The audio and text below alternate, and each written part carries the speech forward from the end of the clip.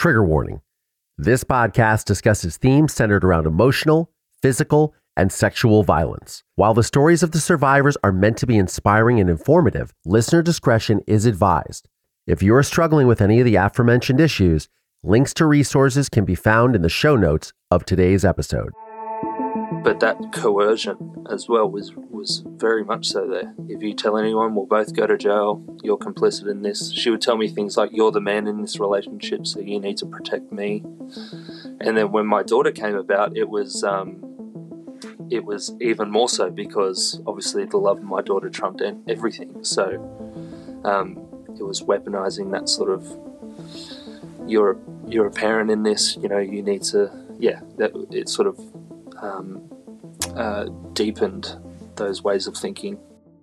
Hi, survivors. I'm Tara Newell. And I'm Collier Landry, and this is the Survivor Squad podcast. Yay, another episode. A heavy one, though. Oh, yes. A very heavy episode. Well, it's Survivor Squad, right? This is what you guys want. You want the heavy stuff, so we'll give it to you. But on a lighter note, Tara, we got some reviews in that you want to share. Yes, so we're going to mention two in particular. A good one and one that's 4 stars but also gives me some criticism. But how do you know it's you, though? Because I remember talking about how people at country festivals... Yes.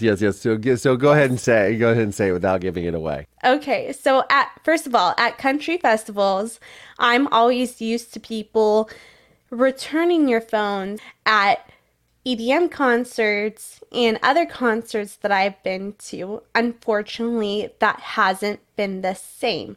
My phones have gotten stolen there. I've been a very well-versed person in both, but let's get to the review. Okay. So this person did 4 stars. Raves and mosh pits are actually full of caring people. You made a comment as country music concerts are full of lovely people and raves are not. Please stop the stereotyping when clearly you have never been. There are bad and good in all groups of people. In every mosh pit I have experienced, I have only been treated with respect. Please avoid this. That is a word for you, Collier. Divisiveness. Yes. Portrayal of other music genres. 4 exclamation points. Okay. Got it. So, all right. So just to be very clear, when I asked you about this today, I sent the review over. And you sent me back photos of you from like 10 years ago. And you were clearly at, raves, right? Together as One. That was in 2011.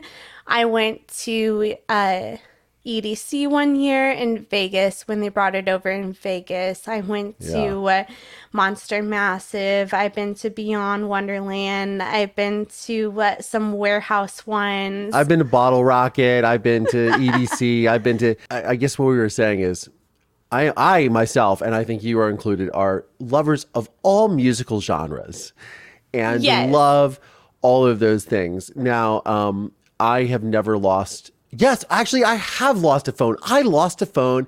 I was working with The Offspring at the Orange County Fair. This was a few years ago. I was working with The Offspring, and I lost my phone. It was the last time that I had a Google phone. It was before I got an iPhone. Oh my gosh. And I lost my Google, whatever the hell it was. It was the Google brand phone. And I was freaking out just because it had all my info in it. And I was taking notes about the concert for the video. And I was like, oh, you gotta be kidding me. And somebody returned it. I have had very positive experiences in all the because I've shot so many concerts. I've been in so many concerts as a performer. I have fantastic things to say about concerts. So I've had lovely experiences at raves a lot. I've also had incredibly horrible experiences at raves. I've had surprisingly just good experiences at country concerts, and that's just my experience. I do love everyone, every type of music. I have friends that are actually DJs in the genre too of EDM. Mm-hmm. And sometimes I'll go see them. And we'll include pictures on the Patreon too for people to see. Pictures on the Patreon. So let me get to reading this other review, which is a 5-star review from Love to Research. This is from June 24th. It says, I am binge listening to this wonderful podcast. I do not know Collier's story, but want to find his documentary. You can find it in my store, collierlandry.com/store. I listened to Real Crime Profile and Crime Analyst and have heard about Tara's story. I love that Tara asks questions about words Collier says she does not know. I don't always know them either. So, well, thank you so much, Love to Research, for your wonderful, and thank you to our other 4-star review. Sorry that you felt ostracized. Big word. There you go. Ostracized. Yes. What does that mean? You know, like cast aside or shamed, or like if you're ostracized, you're excluded, you know. So when you're ostracized, you're excluded. So we weren't trying to exclude or ostracize any members of our audience, because we love music of all kinds. And if you guys don't know, I have I went to school for music, and I actually studied opera, and classical music. So I love all kinds of music. But anyways, so Tara, we have a guest today from Australia, the land down under.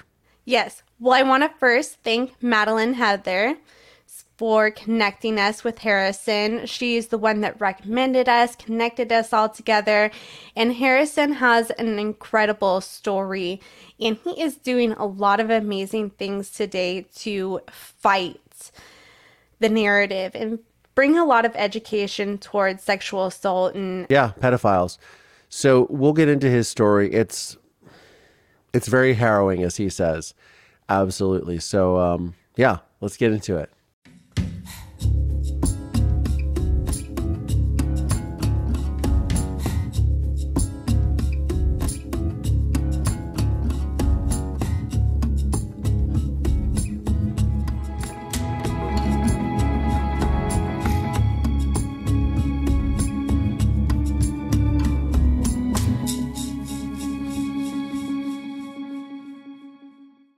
Well, Harrison, thank you so much for joining us today. You have an incredible story. Why don't you start to tell us a little bit about your story? Of course, and thank you both so much for having me. I really appreciate it. So my story is that I am a survivor of childhood sexual abuse. I was sexually abused by my stepmother from the ages of 13 to 16, and that happened every single day before and after school. And actually, when I was 15, she fell pregnant to my daughter, who I had to pretend was my sister for many, many, many years after, because, I had to avoid any sort of violent attacks from another certain family member. So I stayed quiet for many, many years. And then when I was 19, my stepmother decided to flee Australia, where I'm from, and head to her home country of the Philippines, with my daughter as well. So I haven't seen my daughter since. And after they fled, I was obviously grieving the loss of my daughter, and although she didn't pass or anything, but she was taken away from me. I was grieving the loss in that sort of sense.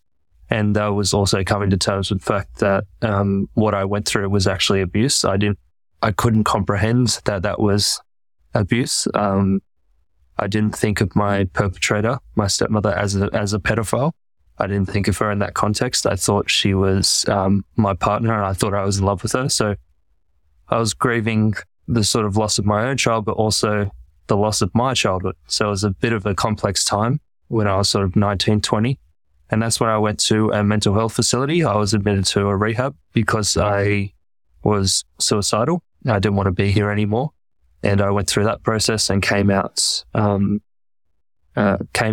with, tools to navigate that sort of harrowing part of my life. And since then I've been pursuing advocacy. So it's been I want to make sure that people don't experience a tenth of what I've had to experience.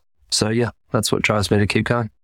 So you said that can you take us sort of through how all this happened in your eyes, like how this woman came into your family? You said she's your stepmother, the whole sort of scenario. Yeah, of course. I'll paint a bit bigger sort of a picture with it. So my mother and father were divorced when I was 10. And I didn't see my father for many, many years after that divorce. It was very messy. And I got to a point where I started high school, which in Australia is 7th grade. And so I was 12 at the time, and I was really, really longing for my father or some sort of father figure. And I didn't have many men in my life growing up. My grandfather had passed away earlier, and so he was sort of the only option. So I decided to reach out.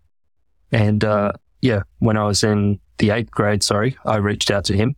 So I was 13 at this point, and we started hanging out. And that relationship went really, really well. He was taking me to the gym and was our thing at that time. And it was really positive, and it was nice to have sort of a father figure. And then, by this point, my dad was already remarried to this woman from the Philippines. And initially, I didn't think much of her. She was quiet and reserved. And I just thought, oh, that's Dad's partner. I didn't think anything else of her. And so that relationship with my dad ended up being so good. And it was something I was really longing for, that I ended up moving in with him and my stepmom. And, about a month or so in, less than a month maybe, she invited to take me to the movies. So I thought, oh, she just wants to be like, that's cool stepmom. Like, she wants to take her partner's son out. So I said, yeah, sure. And we went to the movie theater, and then that's when sort of the grooming the physical sort of touching happened. And it sort of grew from there into a more explicit relationship when I was a 13-year-old boy. But with the benefit of hindsight, I now understand that my stepmother, being the predator she is, saw that my parents' divorce drive this sort of... My parents were so focused on hitting each other, not to, like in a sort of in the divorce, that I was an afterthought. And my stepmother saw an opportunity to prey on a vulnerable child that was longing for a sort of love from his parents. And in this weird, twisted way, she was a parent that provided that love, but with the gradual processes of grooming, went from just touches to eventually, a full sort of sexual encounter. Do you feel that most of the time these perpetrators are above you in a sense? Like, they have where you were a younger boy and she was a stepmom. Do you think that there's like a sense of power, not power, but like, higher up in a sense? Yeah, like I think there is a real power dynamic. But I think that perpetrators are so skilled. They're experts in their field when it comes to this. Pedophiles are experts in their field. They know exactly what they're doing. And she weaponized her sort of femininity and her motherly sort of instinct to make me feel love, and made me feel like I was complicit in it, and made me feel as though, I was this participating party, which at 13 years old, there's no way you can. That's where the grooming comes into place, and the sort of, it's almost like a gaslight of making you think you're a part of it as well. And you hear that from a lot of survivors of child sexual abuse. They say they feel a real sense of guilt and shame because they felt like they were a part of it, and they feel like they can't talk about it because they were a part of it. So, there is a real power dynamic in that sense. Yes.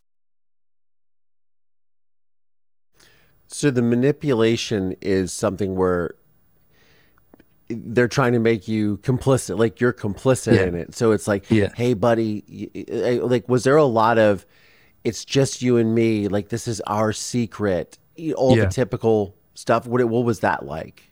Yeah, there was definitely that sort of language and those sort of things said to me for sure. But also the fact that the perpetrator, she was a woman and I was a young boy, played into, when I was 13, I obviously just started going through puberty, hormones are through the roof. It played into that sort of instinct. Like when this was happening to me, I thought I was in a relationship, and I thought I was the absolute king of the world because I had an older woman interested in me. So that sort of hormonal thing came into play as well. And, just, but that coercion as well was very much so there. If you tell anyone, we'll both go to jail. You're complicit in this. She would tell me things like, you're the man in this relationship, so you need to protect me. And then when my daughter came about, it was even more so because obviously the love of my daughter trumped everything. So, it was weaponizing that sort of, you're a parent in this, you need to, that it sort of, deepened those ways of thinking. Yeah. Did she say any sob stories in the beginning to try to get you like attached to her and make you feel bad for her? Yeah, 110%. And she continually told me throughout the period that it happened that, my father was abusive to her as well, which my father was abusive to me. So it's not that hard to believe. But she would tell me extensively that things were happening to her. And it just further sort of entrenched this hatred I had for my dad, because I looked at him like he was taking her love away from me. So it created that sort of jealousy dynamic. It was this really, really strange situation. And that was continued. And there were sob stories that were told in the beginning as well to sort of get me on board. And then it was just a full planned out, like it seemed planned out. But as I said before, just to reiterate the point, pedophiles and perpetrators of this sort of crime, they know exactly what they're doing. They're experts in coercion. They're experts in manipulation. And, that came across. And I just wish that, people were more educated on the subject. I know child sexual abuse is such a difficult thing to speak about. It's so harrowing, and, to even think about it is a really tough thing for people to do. But, what I try to do with sort of my work and my advocacy is make people understand that discomfort that you're feeling is necessary for progress. And, it's really important that people get comfortable with the uncomfortable. So when she got pregnant, how did that play out? And how did she explain that to your father? Was she saying it's his child, or how did that work? Yeah, so I was 15.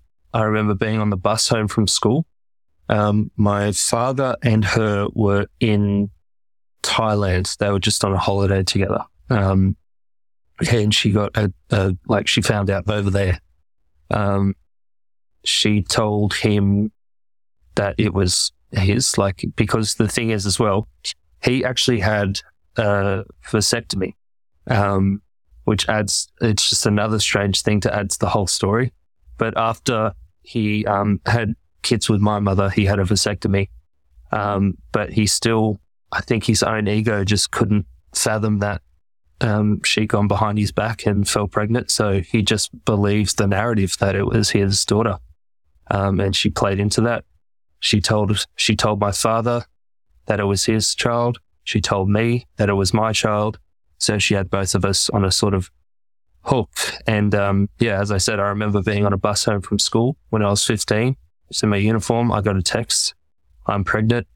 And I just remember freaking out on the bus. I couldn't even, how do you navigate that?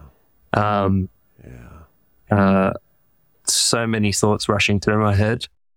But then again was coerced and told that, you need to provide for us, you need to protect us. And, I became as a thinking at the time that, and I still think this, I want to be a father to my daughter that my father never was for me. I want to be a prime example of what it is to be a good parent. And I sort of got the rule book on how not to parent, so I just have to do the exact opposite of what they did, I guess. But yeah. How did she say that you were supposed to provide for them? I think it was 15-year-old child. I don't understand.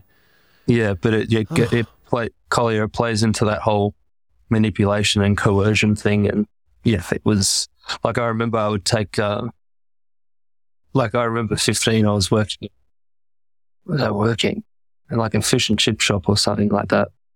And I'd spend my money on baby wipes and baby formula and bring it home. And yeah, I'd take my daughter out for days and stuff like that, which I love doing. But it was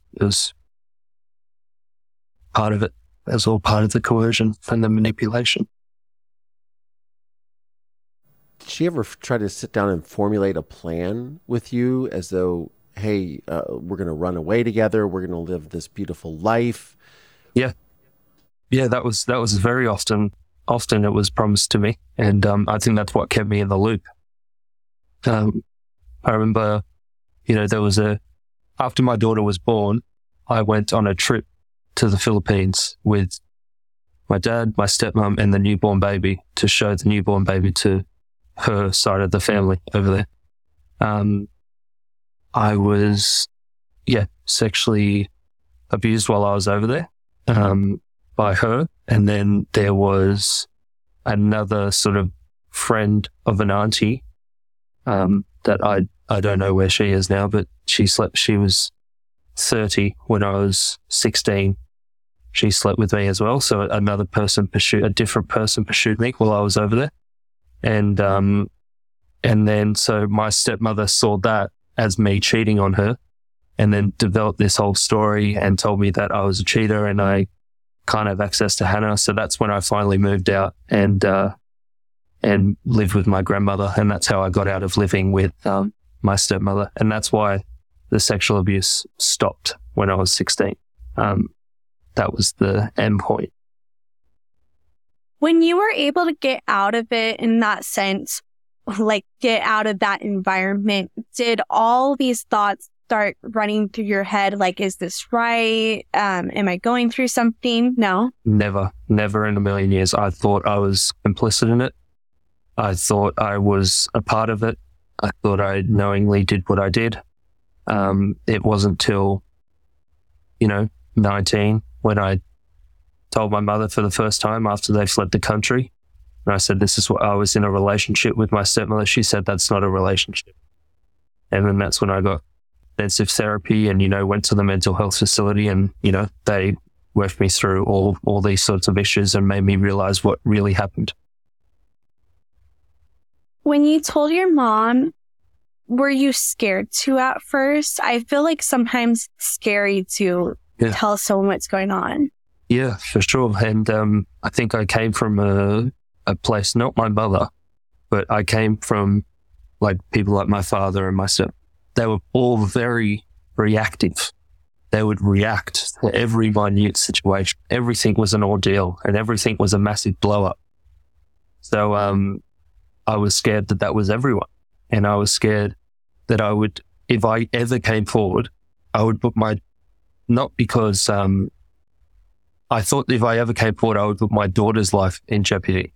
I would put her at risk and strip her of a normal childhood. So that's what kept me silent. Well, I'm really happy that you came forward and told her. What was it like to start that recovery process? To start that recovery process, God, it was the biggest thing. It was the biggest decision of my life. I had to, I just thought, everyone I've seen in the media when it came to people talking about child sexual abuse, they were in their like 40s or 50s and have been years and years and years after it happened to them. And I just thought, God, I want to recover at 20, not at 40. I want to sort of get this out of the road and live my life. So yeah, it was one of the biggest decisions I have ever had to make, but it was definitely the right decision.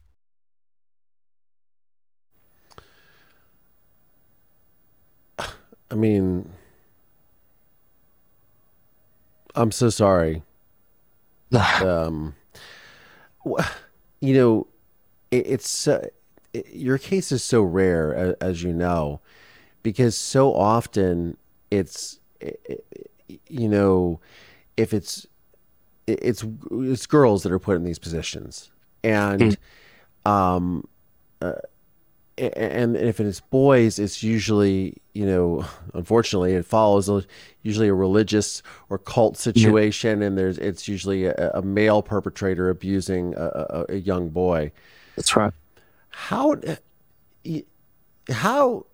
assuming that this must carry a lot of skepticism with people, right? Or they don't take these things seriously. They don't go, well, you were a boy, you know, you were a teenager, so are you sure you didn't create this? How do you fight that stigma? Because obviously, I mean, I can just think about, you know, I know that sexual assault and abuse is big in Australia, unfortunately.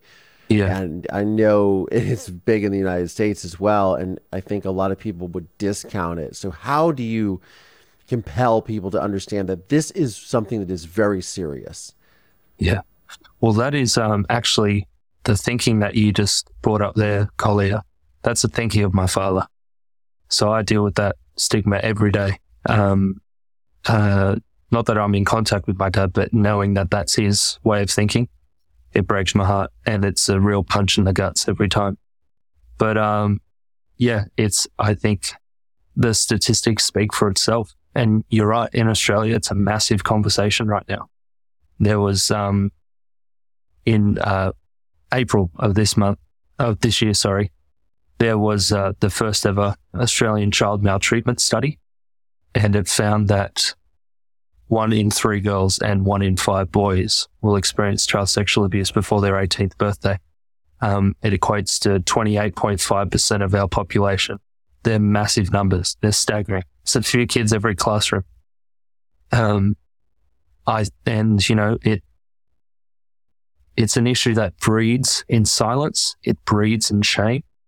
And the only way that we can sort of combat that is by speaking out about it. So as I said before, it's one of the hardest things to speak about.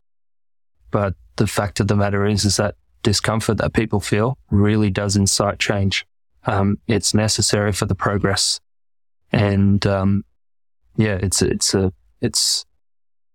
sexual assault as an umbrella sort of piece. It's a national conversation that we have in Australia quite regularly, and our politicians and need to get on board, and the media needs to make sure that they're writing the stories right and they're not sensationalizing them. We need to create a society where victims and survivors are put first and they're supported. Yeah, I would think that I've seen a lot of Australian media. Yeah. Sky News comes to mind. There's a lot of sensationalism that goes on there. So your father, how did that conversation happen with him? How did all this blow up? How did it finally come to light that this is your daughter? This is what's been happening.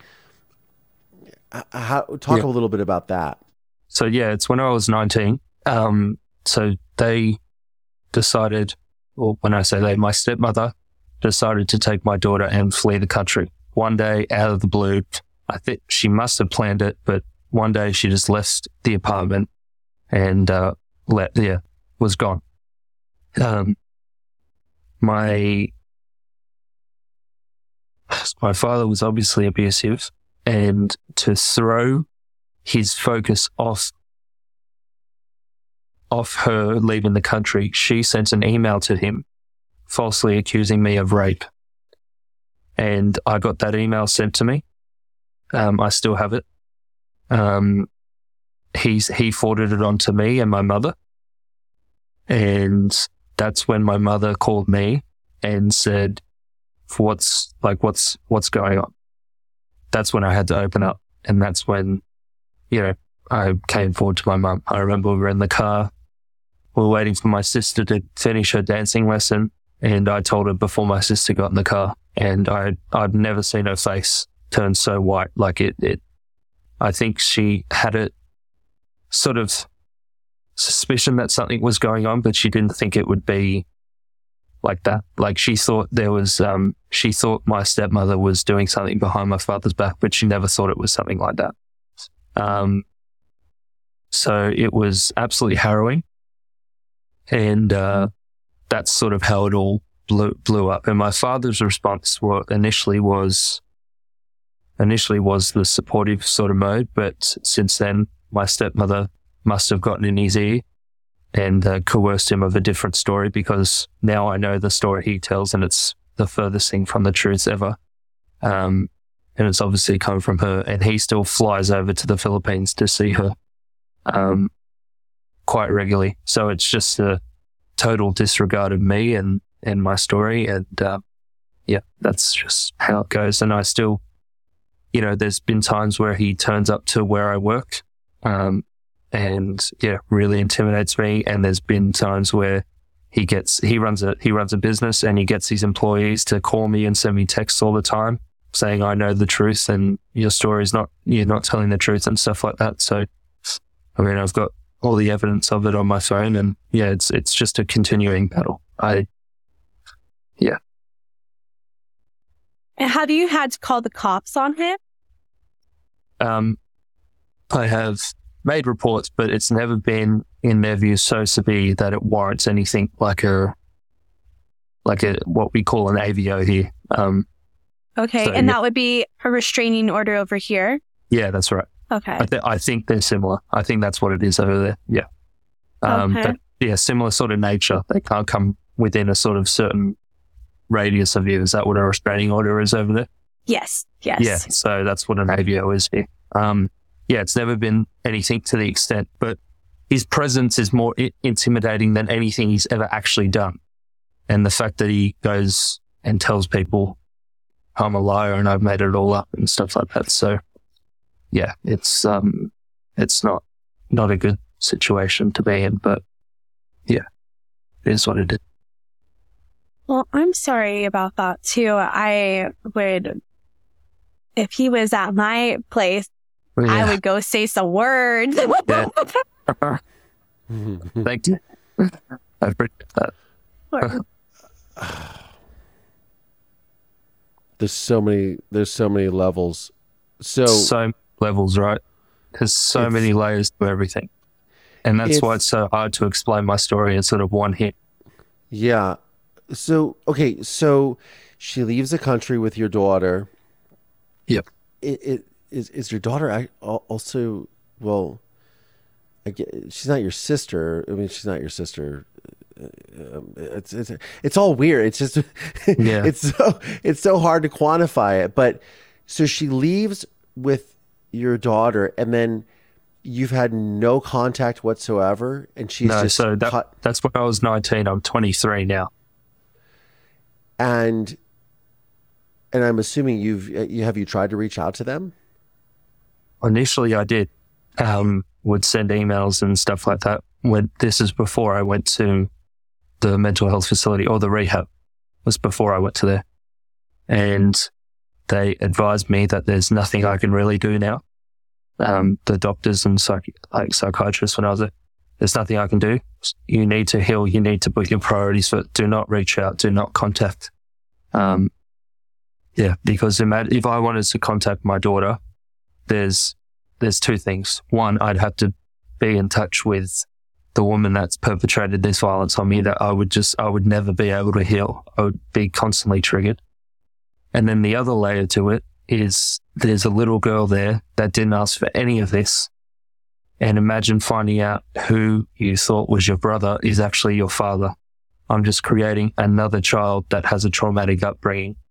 Why should there be two children that go through in this situation that have gone through something traumatic? It wouldn't be fair on her. So the only thing in my mind that I can do is take that on and, try to try to heal with it. And hopefully one day when she's older, she'll ask questions and we can meet then, but I don't know what the outcome's going to be. I really don't know. Well, I think that is being a good dad, because you're protecting your child in a way where you're like, okay, what do I need to do that's best for her in that situation? Yeah. So I think that is really great that you're protecting her in that sense. Thank you. I appreciate that. And that's been my thinking. Yeah. Sure. Are you optimistic that one day you could have, I mean, because obviously it seems like you would be open to telling her the truth one day and being there for her, right? Yeah, for sure. It's, but I don't want to rob her childhood from her. No, I understand. It's a delicate sort of thing. So, but yeah, definitely open one day. And if she's anything like me, she'll be inquisitive and ask all these questions, and she'll figure it out before I even have to tell her. So, yeah. Do you? I sort of went through the similar thing. I have a half sister that was born 12 days before my father was arrested for my mother's murder, and a lot of that, the vitriol of the public centered around her mother, who was my father's mistress, and her potential involvement in my mother's murder, which is utterly fanciful in my opinion. But I often feel like, I never wanted her to feel that way, or to feel that I had anger or this belief in her, because it's such a delicate balance. Do you feel that same way, that when she's old enough for her to say, look, you can't hate your mother because of this? Yeah, it's a really difficult thing, because, that is sort of asking me to defend the woman who did what she did to me. And it's a weird sort of dynamic that I've got to be totally healed before I even pursue that. You know what I mean? It would be, it could actually be really dangerous if I went into that unhealed and told absolutely my daughter certain things, and, she does not deserve to hear any of that. Which is difficult as well, because I pursue advocacy and I'm quite public with it, and, the media and stuff like that I do with it. So that's another layer to it. But look, like I said, if she's anything like me, she'll figure it out before I even have to tell her. And I think she'll understand. I hope she'll understand with time that I tried to put her first, and I tried to do the best I could with the cards that were dealt. I think right now it's the best of a really, really terrible situation. They're over there. They can't come back here. I'm here healing. It's sort of the best of a bad dealing of cards. Yeah. Yeah, it's all bad. It's all. Yeah. You wouldn't wish it on your worst enemy. No, almost certainly not. This concludes part 1 of our 2-part episode with Harrison James. Can't wait for part 2? Please subscribe to the Survivor Squad Patreon to receive exclusive early access to all episodes. On that note, survivors, I'm Tara Newell. And I'm Collier Landry. And this is the Survivor Squad podcast. We'll see you guys. Bye.